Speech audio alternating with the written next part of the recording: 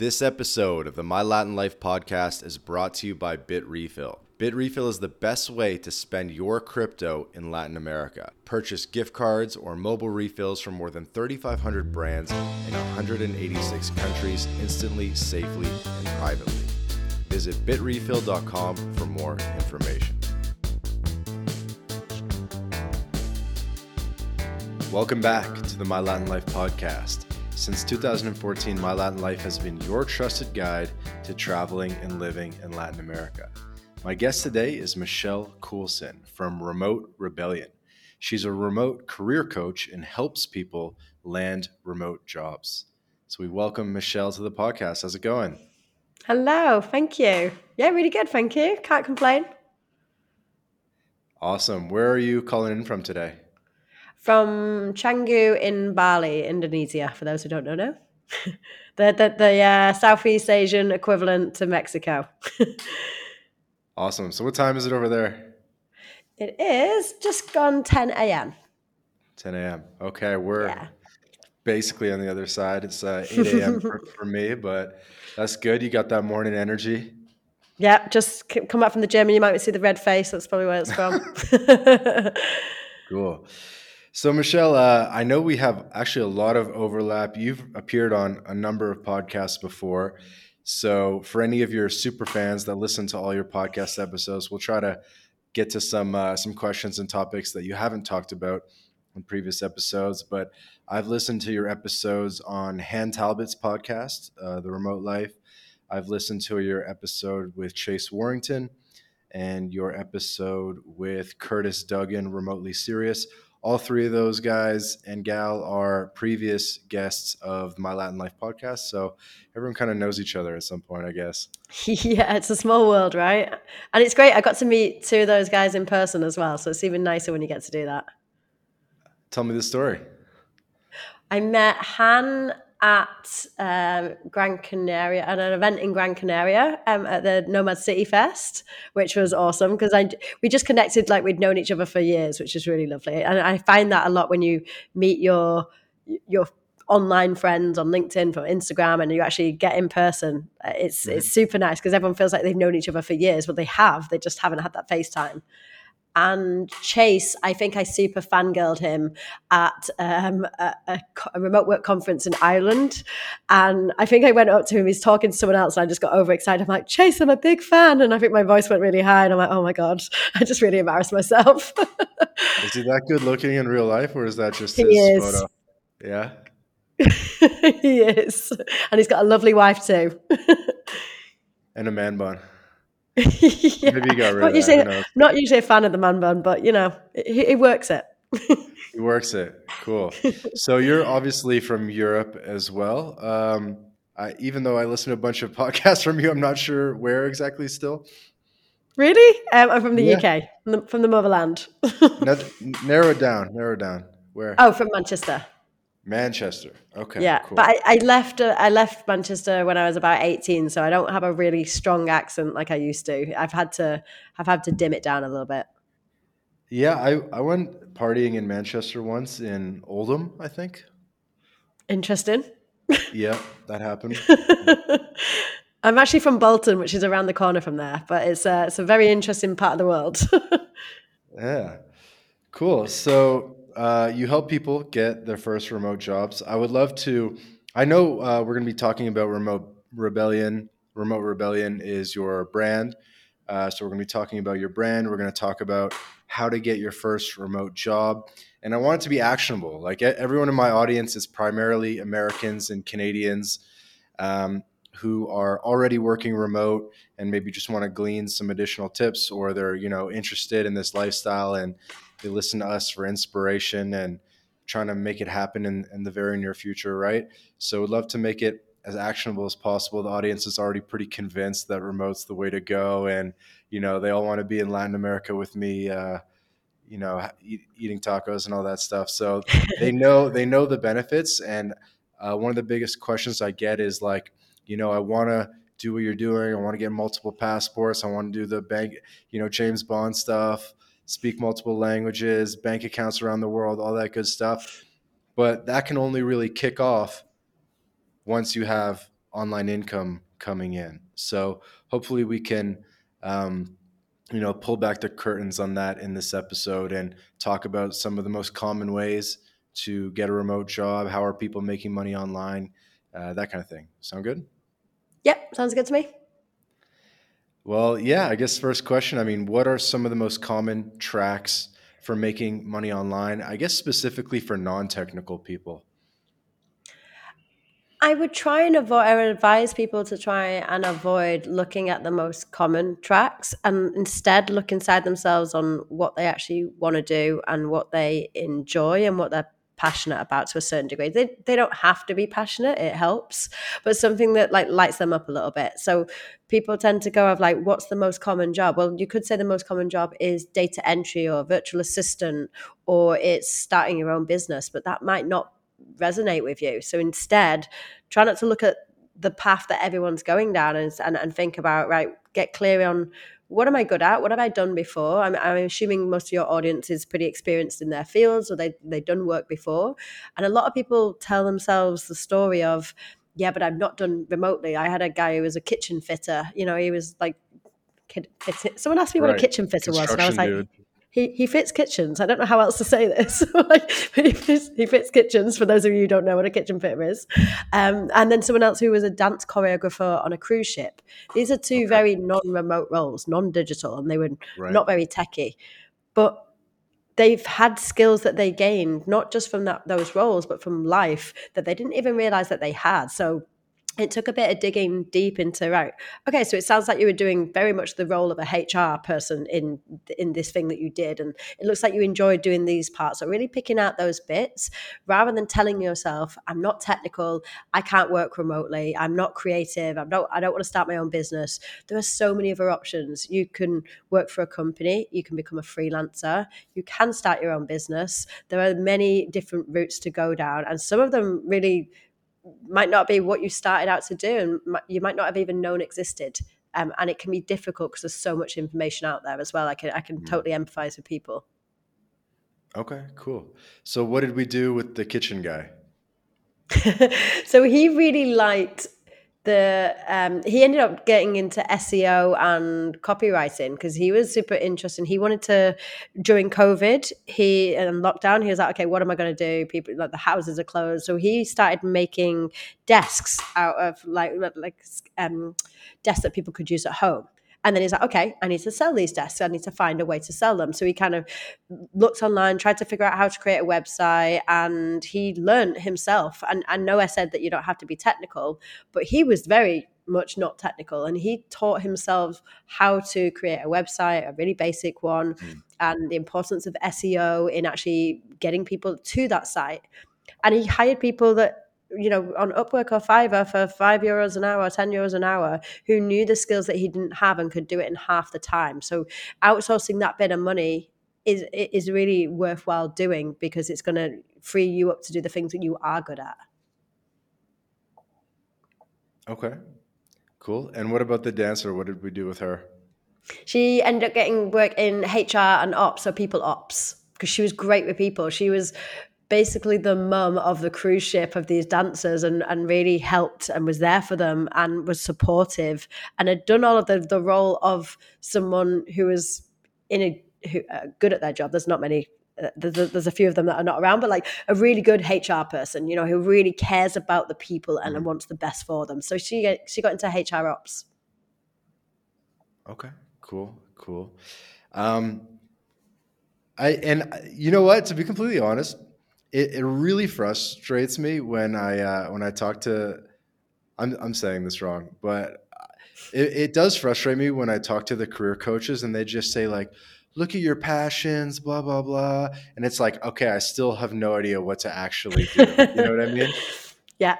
Yeah, I totally agree. And that's why we break it down. It's like, okay, the thing that you did, the thing that you're good at, have you thought about these roles? Because some people just you like go out and look for what's out there, but it's so broad. And what I tend to do as well is if people really don't have a clue and they don't know where to start, then we go on what they're interested in. Let's say they're interested in travel. Let's say they're interested in social impact.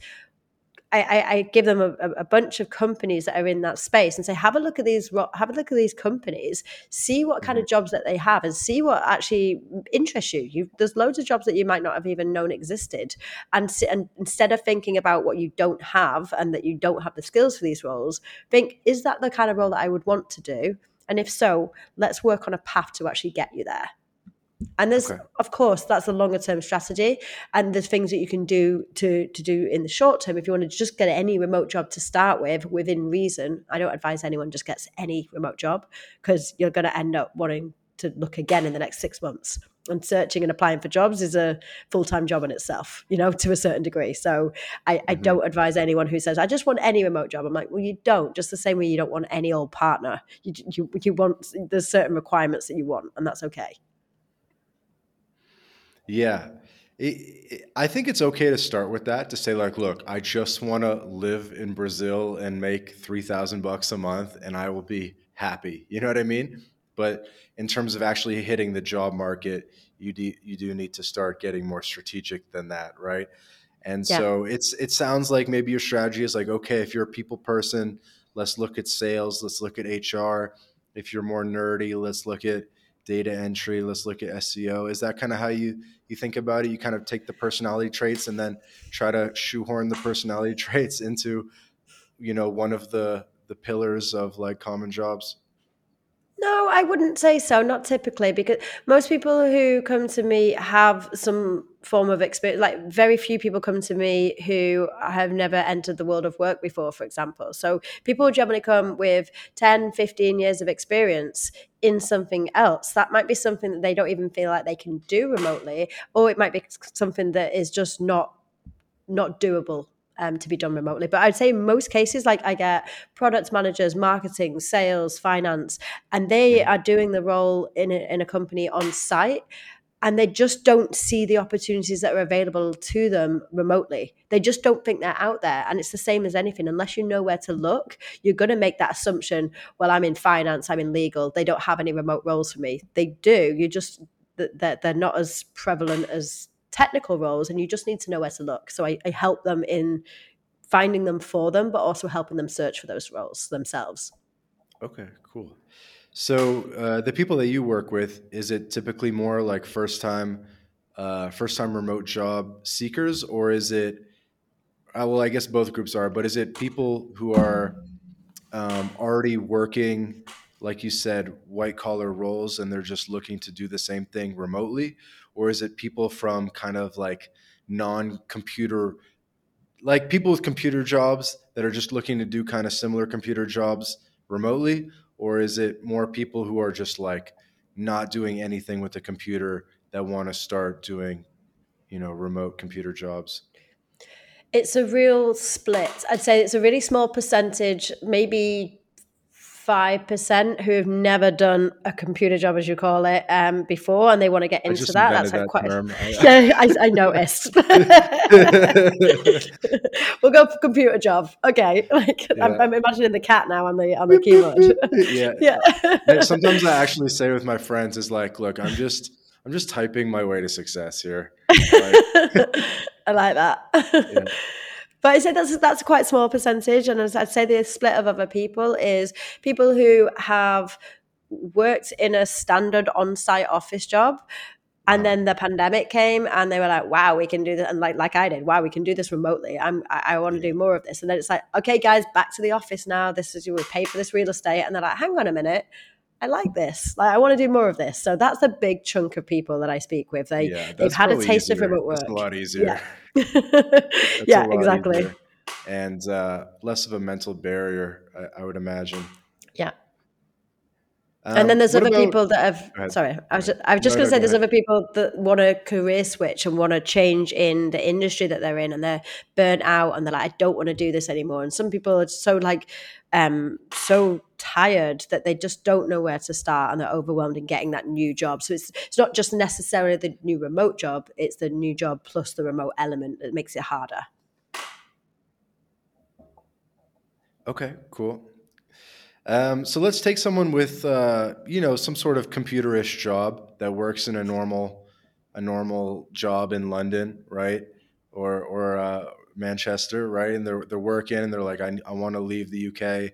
I just want to do something online. I do like pretty generic middle management stuff. Maybe it's sales, maybe it's HR, maybe it's accounting. What's the game plan for getting that person remote? So it's this, I work through a 6-step process, and the first one is the analysis stage. So super important. The analogy I give is that what a lot of people do is they start building the house without getting an architect in to see what that looks like. So they're like, we'll figure it out as we go along. I kind of have an idea. I know what it looks like. I'm just going to start doing my resume and start applying, but they don't really get a clear picture of what the ideal is for them. And we work on what's the ideal, what's the absolute, the dream. I don't believe in a dream job, let's say, but it's the dream life and the ideal job. So the ideal, and then in the middle ground, there's like, okay, I'm happy to accept this. And then there's absolutely no way will I do this. Like, for example, there's no way I'll work weekends, or there's no way I'll work US hours if I'm in Australia. There's certain requirements that you will absolutely not accept. So we really Mhm. get a clear picture of what that looks like, so there's no ambiguity, and they're not just going in spraying and praying and sending loads of applications and hoping for the best, and then they'll get that perpetuating motion of rejection emails that makes their confidence dip and their motivation go, and then they don't want to apply to other stuff. So people think it's a numbers game. It's only really a numbers game if you've got a really high tolerance for these rejection emails. Like, and people take them personally. You're gonna do it. It feels personal. Just saying that you shouldn't take it personally doesn't stop them doing that. So Mm. full analysis. Then there's actually working on the strategy. So not just going on LinkedIn, scrolling on LinkedIn, see what there is, applying to a few roles, and then that's it. It's diversifying the same way you would an investment, of different job boards, of networking, of reaching out in different places, making open applications. How are you going to go about that? And then we work for, I won't go through with all the 6 steps, but essentially, and then we go into actually the working on your profile. So sorting out your resume, your cover Mhm. letters, your LinkedIn profile, so you can actually attract people as well as have a good profile, so that when they look at you, they want to hire you, they want to have a conversation with you. And a Mm. really big important piece of this is the networking, because people will typically hire someone that's had a referral from someone. At the moment, you're just Vance, your name on screen, who does this job. You're not at this point human. It sounds awful to say, but you are just a name on a screen until we've had this conversation. It's like, oh, Vance, we chatted on that podcast. You should speak to him. He'd be great for this role. That Mhm. referral is worth its weight in gold, because Yeah. I might not have considered you based on your CV. I might have been like, yeah, average, skip ahead, same way you would swipe away. But the fact that someone said you should speak to him, I'm gonna prioritize you over other people, because you become Okay. human, you become a referral. So are you suggesting people do a mix of cold applying and referral stuff? Or are Yeah. you just like, 100% focus on referrals and working an angle? No, I definitely think a mix, and it's all about the diversifying, optimizing your profile and engaging so that people come to you, making the applications and making sure that they pop when you're sending those applications, and also the referral and the networking piece. So almost doing them in 3 parts is really key for this. This episode of the My Latin Life podcast is brought to you by Language Blend, the new best way to learn Spanish. Language Blend focuses on what you actually need to live and get by abroad, with daily one-on-one lessons, a dedicated texting partner. It's like living in a Spanish-speaking country without ever leaving home. Go to languageblend.com for more information. Okay. And what should someone say like to their friends when it's like, hey, can you ask your network if they know anyone that has online jobs? Obviously, it's a bit more specific. It's like, hey, do you know anyone that needs SEO help? Do you know anyone that needs a salesman? Have you refined a good sort of template for, um, more, yeah, sort of like, I wouldn't say cookie cutter, but making referrals a more repeatable process? Yeah, it's a good question. I think there's a few ways to do it. First of all, I would reframe it. Classic sales technique. Don't ask a closed question like, who do you know, rather than do you know? Like, who do you know that is looking for salespeople in the remote workspace right now? And that will then leave them, rather than a yes, no, they'll think about who they know. That's one way. But another way is actually to get themselves out there at networking events, whether that's in person, whether that's Mm. online. Of just the more people you're meeting, the more people you're communicating, you're becoming that like brand recognition. Coca-Cola doesn't need to advertise. Everyone knows Coca-Cola. Like, but they still do it because they really want to get in your head. And it's like, hello, I'm here. And it's the same when you're job seeking. And it's finding that really fine balance between showing an interest and showing that you're engaged and not pestering someone and seeming desperate. It is really that fine balance to do that. So just doing the work, doing the outreach, being there and being present, as well as actually getting referrals from people like you mentioned. Okay, cool. Do you use any softwares to like mass apply for the cold apply stuff, or are you doing like easy apply on LinkedIn, like clicking through, like easy apply, submit, easy apply, submit, easy apply, submit, or do you have like a software that you use that like does like 100 a minute or something like that? Have you introduced some No, fancy techniques here? no, because I believe my personal opinion is, because I've been the one, I was a recruiter for 7 years before setting up Remote Rebellion. I've been the one reading these, and I've just had a social media role advertised. I had 950 applications in 9 days. Ooh. For So Remote that's a hell Rebellion of a lot. Yeah, there's a hell of a lot to get through. internally for your company. Yeah. Cool. Okay. So the amount of like ChatGPT answers, generic, people not answering the question, like it's crazy. So I've seen of all of these things, that the mistakes people are making. So I've seen on both sides. So I really recommend people instead don't see it as a numbers game, and instead of sending 20, 30 applications a day, a week, send like 10, 15% of that, and make sure that they are highly tailored and they're actually the roles that you want to do, because what that means is less rejection emails, and it's roles that you actually want to do, and you have to put consideration into there, and you're more likely to get them because the people are going to read them and think, this person's actually put some time into this. Hmm. What are some of the most common mistakes? I would say typos, not reading the answer, not reading the question properly, not following instructions. If someone's asked for a 2-minute Loom video and they do a 3-minute Loom video, that really irritates me. I'm like, I like short, snappy, and you're giving me a 5-minute video. I'm not going to watch this. It's too long. I haven't got time to watch 950 like 5-minute videos. So yeah, those are really common mistakes. And when people comment on a LinkedIn job or Facebook job, whatever it is, I'm interested. I'm like, show me you're interested. Don't just write your interest. Do you want me to be like, oh, thank you for your interest? Let me go out my way to these 10,000 I'm interested comments and reach out to them. Show your interest by reaching out to the person, finding that email, and show them what value you can add. Rather than making it about you, make it about what you can give to them, what value you can add. Okay, cool. So Sorry if I seem a bit customizing. harsh. No, no, I like it. I mean, I wanted this to be as actionable as possible. We've had a couple like recruiters and stuff in the past. Like for example, I remember one that changed my resume. This is just random, but maybe it'll inspire you to think of some things. But he said your resume should be black and white so that the like the screen readers or resume automated resume readers can read it, because sometimes they can't read red and yellow and some of these colors. And I was like, huh, that kind of makes sense. And then I made my resume all black. So I even I was like gleaning things from some of these podcasts I've done. But I don't know from other people's perspectives, but I worked in recruitment for what, 7, 8 years, and it was always a human that was first reviewing that CV and not an automated AI robot. I think people have this illusion that a lot of the times they have to beat the ATS or they have to beat the AI. In most cases, at least from my own experience, it is a human that is reading that on your screen. So you need For to make now. it clear to them, for sure. Yeah, for now, exactly. But you do need to make it clear to them why you're suitable in those first few seconds. Hmm. And I guess you probably DM the recruiter as well and say like, "Hey, I just submitted my resume. Here's my Calendly." Maybe do you use Calendly? Actually, that's a good question. Like, how do you? Because they always reach out and say like, "Hey, how can I get in contact with you?" And I'm like, "My Calendly is on my resume." Like what? Like, you know what I mean? Or Yes. do you have a couple things like this?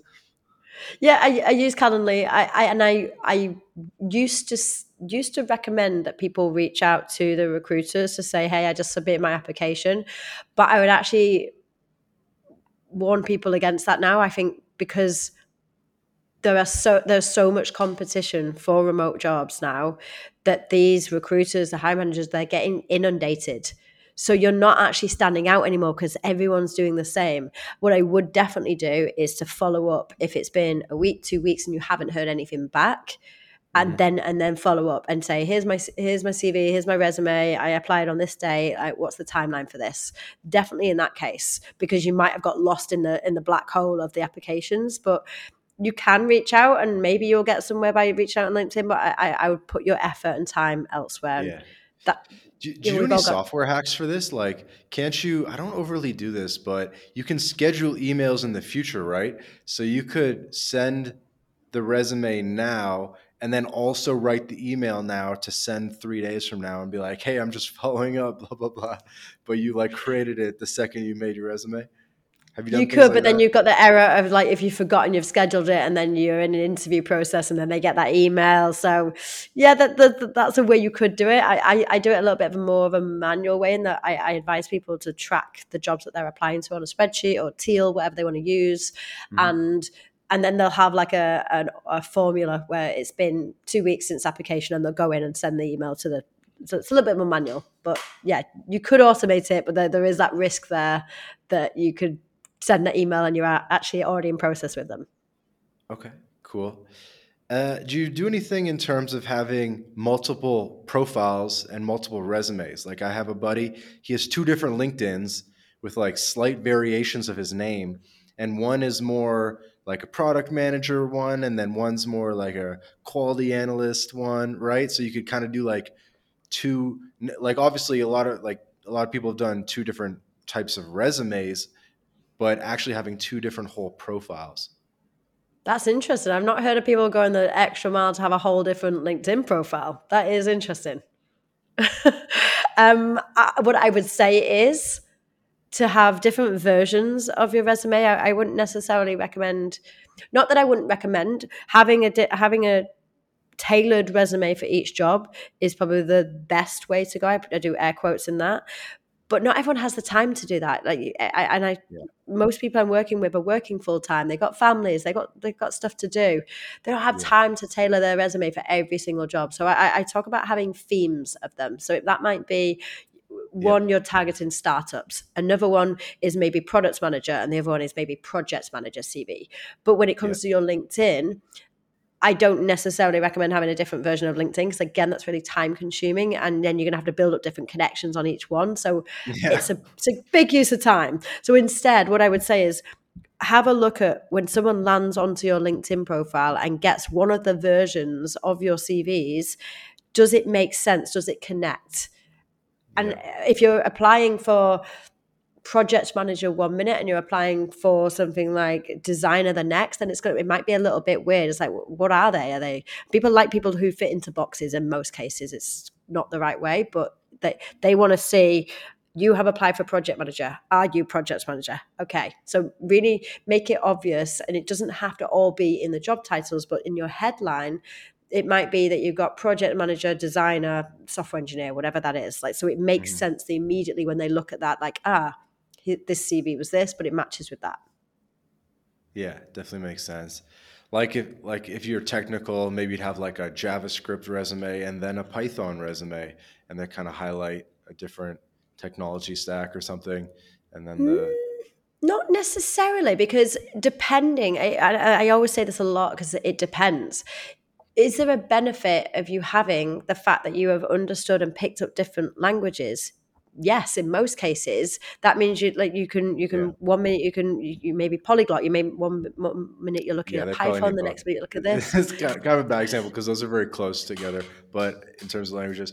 Okay, I have a random question, but how would you title the file? Would it be Michelle Coulson CV 2023, or how are you titling it in maybe a way that stands out or something like that?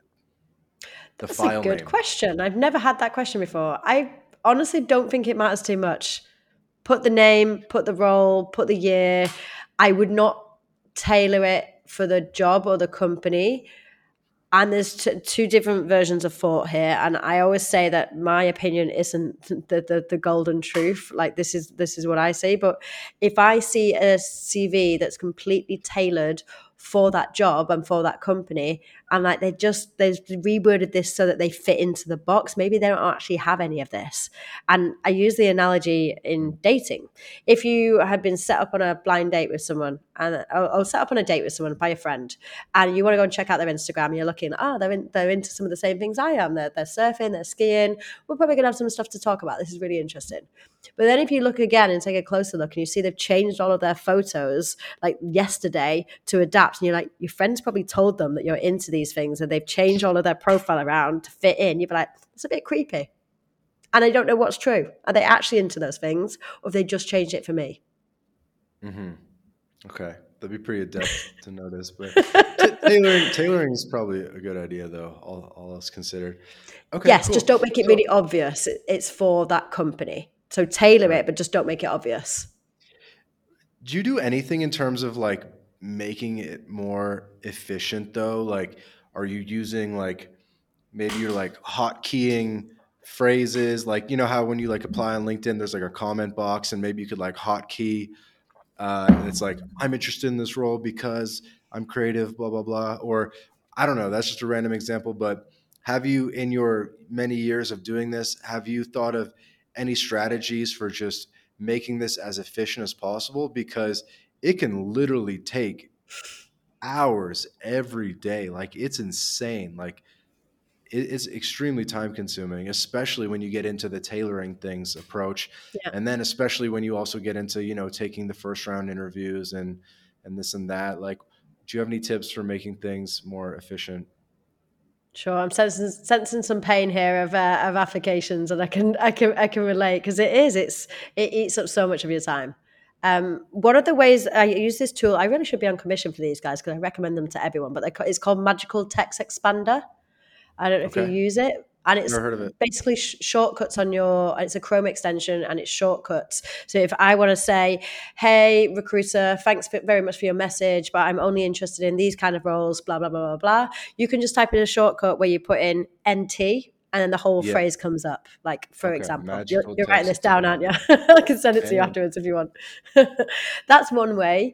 Another is a tool called Teal. Again, not affiliated with them. I just think they have a really good product. And for now, parts of it is free. And what you can do is TEAL. you Teal, yeah. What And else you would you can search have with that? Teal. Teal job. I think so. It will definitely come up if you type in Okay. Teal, I'd Teal job imagine. tracker. Okay. Okay. Now I Yeah. see it. Okay. So Cool. what you can do is you can follow companies on there and track them there, and you can also put in the job description, and it will tailor your CV slightly for that. So it's all like automated in that way. It's Mm, pretty cool. okay. Definitely check it first, though. I would 100% check it first. You can also use ChatGPT. So you can say, this is the job ad, copy paste. This is my CV, copy paste, create a cover letter. I always check it first and always adapt. But that's not creating like a fake cover letter that's not about what you've done, but it's combining the two together. So I have templates that I share with my rebels, as I call them, which is like a cover letter template, CV template that they can then adapt and change. But that's one of the ways that you can do it to kind of save a little bit of time. And Do also you always do a bulk, cover letter? yes, if there's space to do it. Yeah. But don't do it in the way that we've been taught, where it's super formal. You're just summarizing your CV. One line sometimes can be more effective than a whole one page of a One cover line cover letter. letter. Okay. It could be. It depends. Like for example, I got one. I got a line. I don't ask for a cover letter in my application form. I don't. Um, I don't ask for a CV and a cover letter in the job that I had posted, but instead I was like, "Is there anything else you'd like to add?" And someone wrote something like, "I want to be part of your newsletter just so I can roast your call to action." And I'm like, "I like that." Like that was the first person to kind of zing me a little bit. And that works because my company's called Remote Rebellion. They've seen I call people out on their BS. So that kind of sass really, really resonated with me. And I was like, get this person in. So think about your audience. What is going to grab their attention? Like if they're the kind of company where you can give a bit sassy, you can even swear in it, then do it. Like stand out. But if they're a really formal, like traditional organization, then adapt to the tone a little bit and just point something out that's going to really grab their attention. Hmm. Your cover letter is the chance to grab attention and be personalized to them. Like speak to them. What are you going to offer them that is going to help them, save them time and money? Usually, And for these remote roles, what does the job process look like? The recruitment process, like what have you seen in terms of how many calls is it, or is it a phone call and then the next step is a video call, or what's the timeline? there's no one size fits all. I've seen anything from one phone call, one interview done to 6, 7 stages of interviews. Hmm. It can be ridiculous, but I'm not saying that the companies who do 6, 7 stages are bad, because some of them are really cool companies to work for and they just make you jump through a few more hoops. Hmm. But it varies. A lot of times, what companies are doing now is they're asking you to do a Loom video, for example, where you spend a few minutes talking about why you're a good fit for the role. And what they're trying to get there is not necessarily your experience, but they want to see how you communicate and how you come across on screen. Do you have good lighting, sound, audio? Are you set up to be a good remote worker? That's a part of what they're assessing as well. If you've got super crappy audio and like really noisy background, and it shows that you're not set up already, you know? Yeah, yeah, no, I know what you're saying. Hey guys, quick interruption to tell you about BitRefill. BitRefill is the best way to convert your crypto into gift card balances. These are gift cards that you can spend at hotels.com, Airbnb, Nike, and many more. You may remember Joel Valenzuela, previous podcast guest. He's been living on crypto exclusively since 2015, and he's a big consumer of BitRefill. And so I asked Joel, I said, what do you like most about BitRefill? He said that he likes the instant delivery, the precise amount so that you don't have to juggle a lot of gift cards, and he loves the global selection. Nobody else has this much selection of gift cards, over 10,000 gift card options across hundreds of countries. Go to bitrefill.com to sign up, and you can also use the code MyLatinLife for 10% back off your first purchase. Go to bitrefill.com for more information. That makes sense. Yeah, with technical things, like with technical jobs, software jobs, it can be a number of steps because they're really trying to assess your ability. But with non-technical stuff, I assume it's like a little bit different, and it's just based on the vibe. Are for non-technical roles, do they often ask you to do like free work, or like if it's copywriting, do they say, hey, write me some copy for free? Or if it's I don't know, or like what are if it's product management, do they say, hey, put together a wireframe or something for me? Or like what are what's like within bounds for them asking you to do like quote unquote free work or like a mini project thing? I mean, in theory, they can ask you to do anything. They can ask you to do a like 10-hour project to submit, and this is a really sad thing because it's such a company-driven market right now, and these candidates are desperate in a lot of cases, especially in the remote workspace, because there's less of them. There's fewer jobs and more people going for those jobs. That they can ask people to jump through hoops, and they will do. It's sad, and most of them are not doing it just for the sake of it. They think, right, we've got 900 applications. Let's say, how are we going to figure out who are the good ones in here? We have the power here because we've got more of these applications, so we can really assess if they're the right fit. And it's really sad because people who are maybe carers for someone or have stuff that they are doing and they don't have the time to put into doing this for everyone are going to miss out. So it's really harsh. I can see why the companies are doing it, but it's really harsh for the people who are actually applying for these jobs. So that is something I've seen big projects. I've seen other companies that will actually pay you to do the project. They want to see the work, but they're willing to pay you, which is really good. I think Zapier did that, or GoDaddy or something. I can't remember, but that's one great thing. But what I'm seeing a lot of is, sadly, the amount of ghosting that's happening for people who have done 1, 2, 3 interviews and they just Yeah. never hear anything back. Like, that's the thing that really gets me. And I am ready to call out. If anyone hears about any of that, come to me, tell me. I'm going to call these people out, because it's just so wrong. Like, people have invested hours of their time, and just to not even hear back to say, no, we're not moving forward, or this is the feedback we're giving you. And you think it's because they're afraid of lawsuits and stuff? I think it's a mixture of candidates are just numbers, because there's so many of them coming through, and the not giving feedback is lawsuit is definitely a reason for that. I tend to give feedback on a call rather than in writing, just so that you can then have a call, give them the feedback they need, but it's not there in writing just in case anything goes wrong. It's sad that that's what it's come to, but I Right. think that is one of the Like, reasons. not a right fit for the company culture, and it's like, it's because I'm black. Yeah, exactly. Yeah, I don't yeah. know. That's the thing. Like, you've got to be really careful now. Yeah. It's sad that it's come to that. This whole like Sioux culture. Yeah.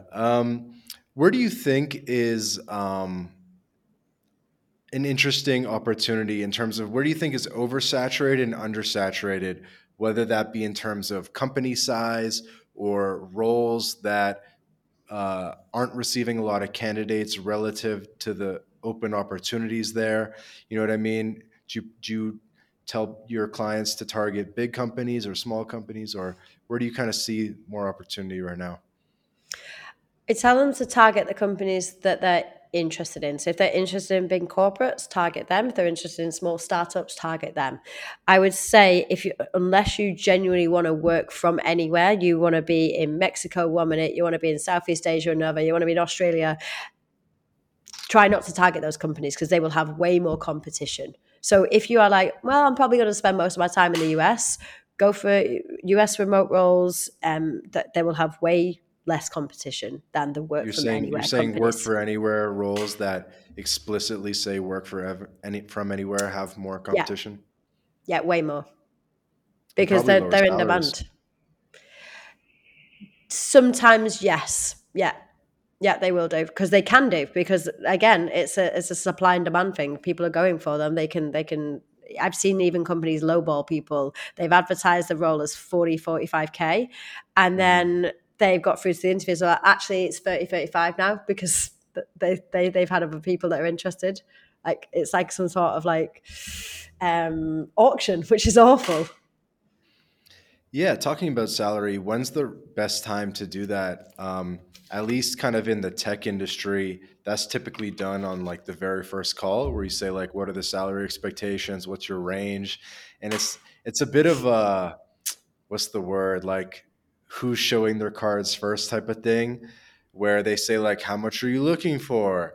And then you go, I don't know. Do you have a budget for the role? And they're like, yeah, we have a range.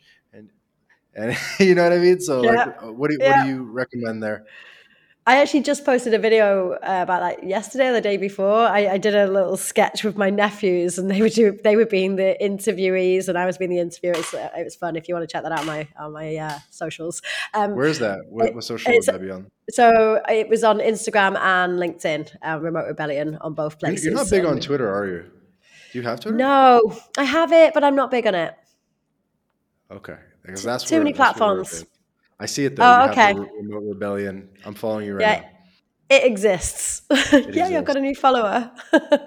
But yeah, to answer your question, always ask for it. People are really worried that they're going to come across as, just in it for the money, which is silly, because it's a job and you're in it for the money. Uh-huh. But there are ways around to ask it. So if the recruiter on that first initial screening call does not ask, then you can ask a question. They usually say, have you got any questions for us? First question, non-salary related. Second, make it a quick one. Second question, can you tell me what the salary range is for this role, please? And there's a few ways that they'll answer. They'll either say the number, which is rare, or they will say, oh, well, we're not too sure. It depends on experience. or we're not Mhm. too sure, like we're going to speak to other candidates. So there's a few ways you can play it. First of all, know your range. Know what the absolute minimum is you will be willing to accept for a role that you're interested in. What is the absolute minimum based on where you think you're going to be based? And what is like a bit of a cheeky ask. So that is your range. Don't feel like you are, like, even if that's a 50K range, give that range. And how I would answer that is that I would actually say, well, I'm interviewing between 20 and 30K. Does that align with your budget for this role? And what you do then is you look confused there. No, it's just a low number. That's an example number. I just gave that number. Yeah, yeah, yeah, yeah. But that could be 50 to No, 100K. You I could give like the that wording. range. I like the wording that you said. I'm Mm, interviewing between, yeah. or like, yeah, yeah. I like that wording. And because then you're also telling them, hey, I'm in demand. If you want me, you're going to have to pay a bit more. And how big of a range would you recommend? Obviously, it depends on like how what that number is, but would you say like 40 to 60? That's obviously like a 50% difference. Do you? It depends. As long as the range is realistic, then the range to a certain degree doesn't matter, especially if you're in a sales role and that could include OTE or on target earnings. Like it depends. Uh-huh. Just think about the absolute minimum. If they offer me this role now at this salary, would I be happy to accept that? So give that minimum and give the cheeky ask at the end. So that's the main thing. Like, are you asking for 100K as your maximum, but you've just got out of college? Probably that's a bit of a silly one to put in there. So make sure that it's realistic for the market, for your experience. Got it. And I assume on the first call, you'd also ask, is this full time versus contract? That kind of thing. Yeah, they Um, will usually put that in the job ad. It's usually quite obvious if it is a full time or contract. It's usually put in there. One good question to ask would be around how, like, especially if it's a work from anywhere role, how mhm. are you paying the employees? Is it through an employee of record? Is it are you a fixed term contractor? How are you actually? How are people? Yeah, how are you paid? Yeah, it is. Yeah, for the international things, because I'm more familiar with like U.S. employers and U.S. making money in general, but like for international stuff, I imagine with these work from anywhere companies, it's it can be kind of crazy. It's like, okay, so like the headquarters of this company is like in Bulgaria, but they're like paying me through Singapore, or like all. I imagine there's lots of like wacky setups, so you really probably have to clarify that. It's like, look, does it like, are you going to pay me on TransferWise, that kind of thing, you know? Yeah, I wouldn't cover that kind of question until later on down the line, just because as long as the salary rate and the kind of like the tax is something that you are happy doing, happy sort of accepting, that's kind of complications later on down the line. You really want to figure out if the role and the company is the right fit for you first. Hmm. Okay. And I know this has been very like grilling ish, but I hope you're enjoying it as well. I just hope the I audience am. gets more value. I have podcast episodes where I just let the guy talk for like 10 minutes straight. I don't say anything because it's like something else. But with this resume stuff, I feel like it's the best way to do it is just to be like, what about this? What about this? What about this? So I Yeah. don't know. I'm, It's a little I'm bit of a typically different more format. short and snappy with my answers anyway, so I think it works for both of us. Yeah. Okay, I got a juicy one for you. What about job stacking? What about overemployment, maintaining multiple jobs? What about it? Um, have you ever tried it? Not full time ones. I've only ever done it from, I've moved from a permanent role to freelancing to setting up my business. And I freelance at the same time setting up my business. But I've never job stacked in terms of doing two full time roles, or like, I just don't have the time or the energy. Because here's what I was thinking about when you said like, you know what, if you get a role in your range and you're willing to sign, just sign. Is I've had situations where with me or with other people or whatever, where if you get an offer and the vibe is not renegotiating the offer for whatever reason, and it's like, look, I'm signing or I'm not signing, just sign it. Because even if you sign it and then say like, look, I can't start for whatever reason, my grandma died, whatever it is, right? like they're not going to like sue you or something, right? So you might as well just secure a potential revenue stream, you know what I mean? Yeah. Where it's like, look, if someone's giving me a job offer, even if like I know I'm not going to take it because like whatever, I don't know, you might as well, like, I'm moving to Bali and like it's in person at the Foot Locker in Manchester, whatever, just sign it, right? Because at least it's like a potential future cash flow. And like if you walk away, even after you sign, like there's usually nothing they can really do, you know? To a certain degree, I would agree with you on like looking out for number one, especially when it's like Otherwise, some don't like big burn the corporate. bridge. Obviously, Yes. in some situations, you want to burn the bridge, but like in a lot of cases with these like Acme Corp, anonymous companies and stuff like that, you kind of can't. I don't know. Yeah. No, to a certain degree, to a certain point, I would agree with you because you have to look out for number one. Who's more important, this company or your family, and you're like what you're looking for. So yeah. Yeah. Like if it's a paper company in Missouri and you've never been within 500 miles of there, like just accept the offer. You know what I mean? Like, and just like, even if, and then if something, and then the idea is like, if you get more offers because you're going through a job process and more offers are coming in and you're like, okay, I'll just sign this one, whatever, because, you know, it's going to expire. If I don't sign it, they're going to choose someone else.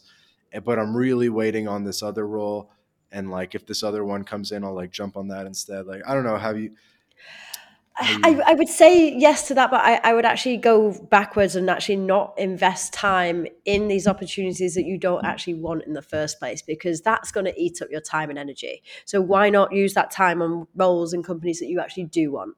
That's why I wouldn't recommend people to go for roles that are maybe hybrid and say, oh well, when I get to the interview and I impress them, that's when they're going to be like, okay, we'll allow them to work remotely. The chances of that are really slim. So unless you're actually in a company at the moment and you're trying to negotiate for you to work fully remote, it's going to be very, very difficult to convince a company that's set that hybrid is their term and for you to work fully remote, unless you've really shown them for months on end that you are amazing, and then you can convince them. It's a longer game and it's a much more uphill battle.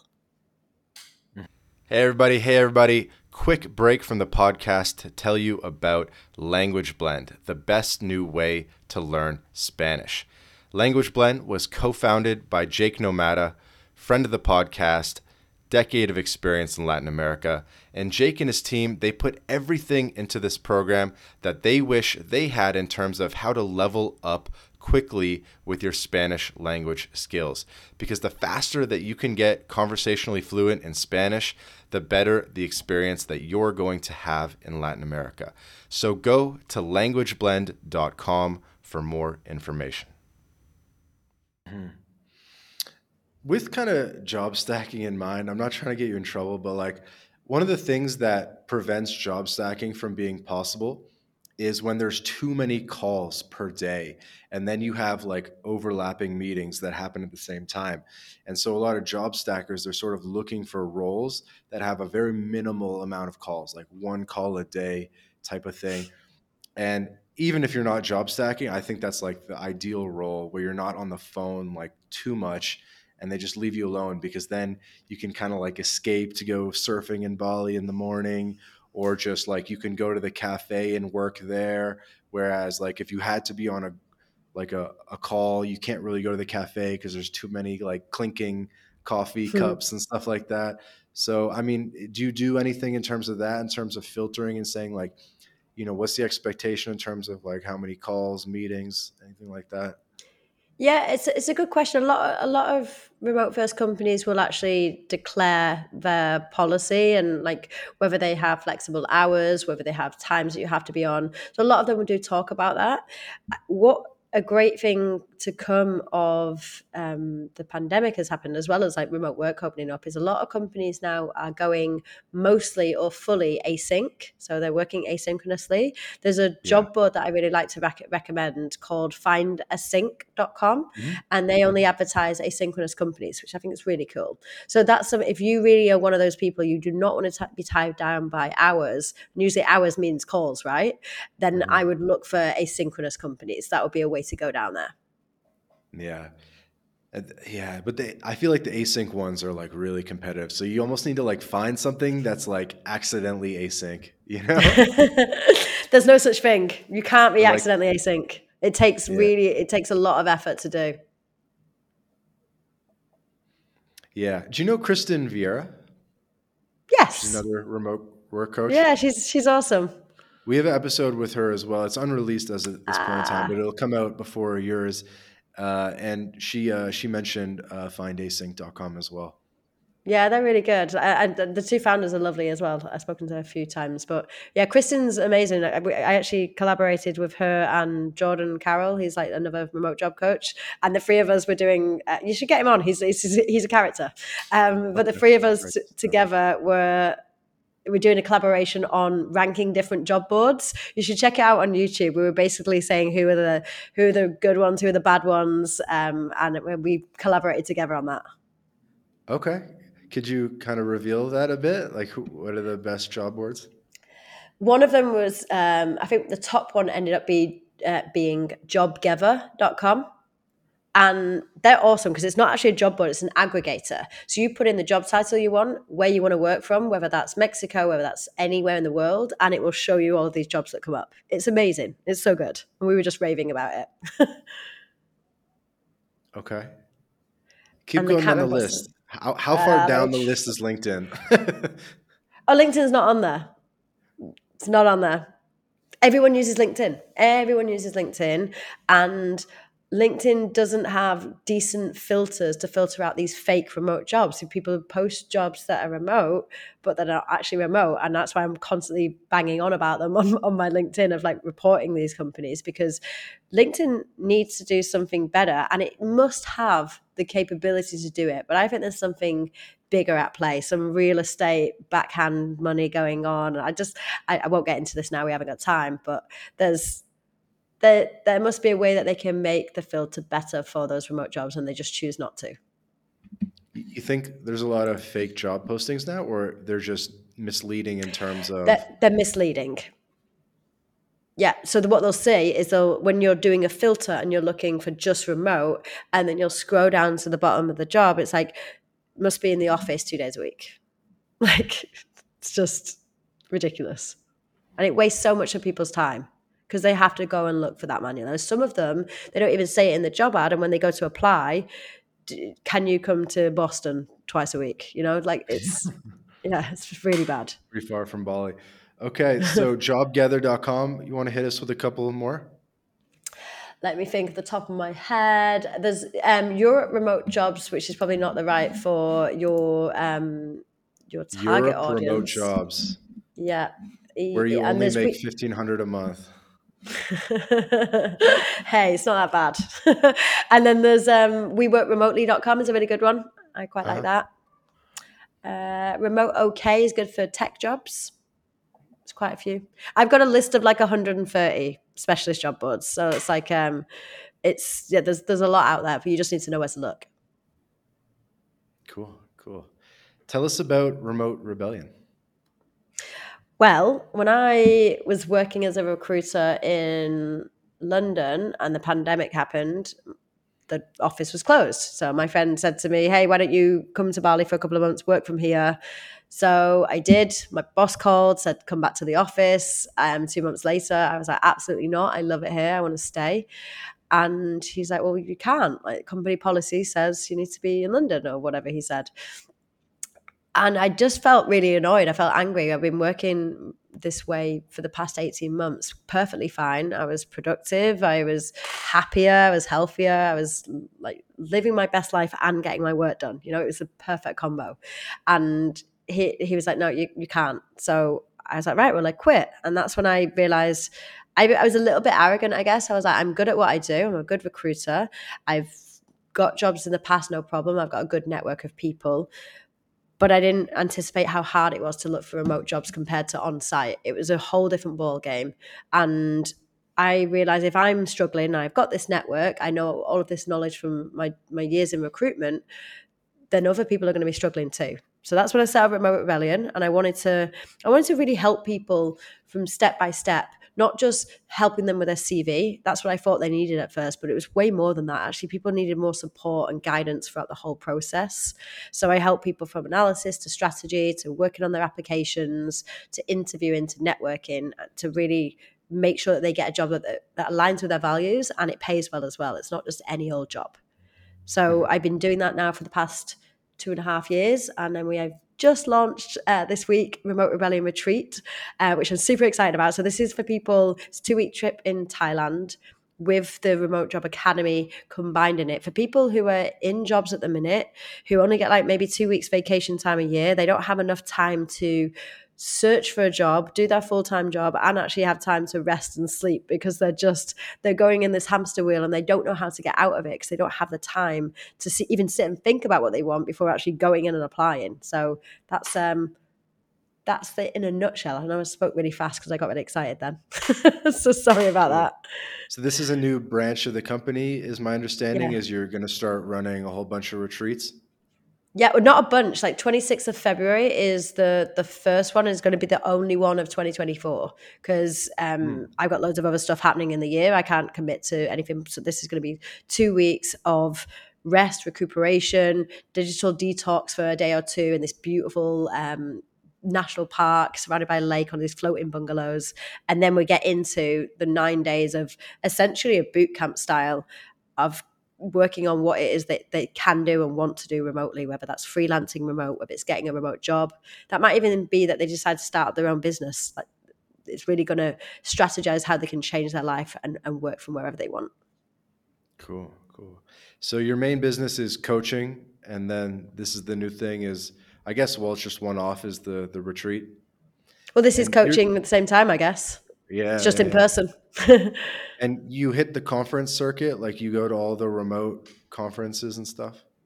Not all of them, but I started going to them this year. So I did running remote in Lisbon. I Uh-huh. did grow remote in Ireland, Nomad City in Gran Canaria. I also did another Nomad Island the very first digital nomad festival in Ireland, which was amazing. It was super good. So yeah, I love doing those in person events.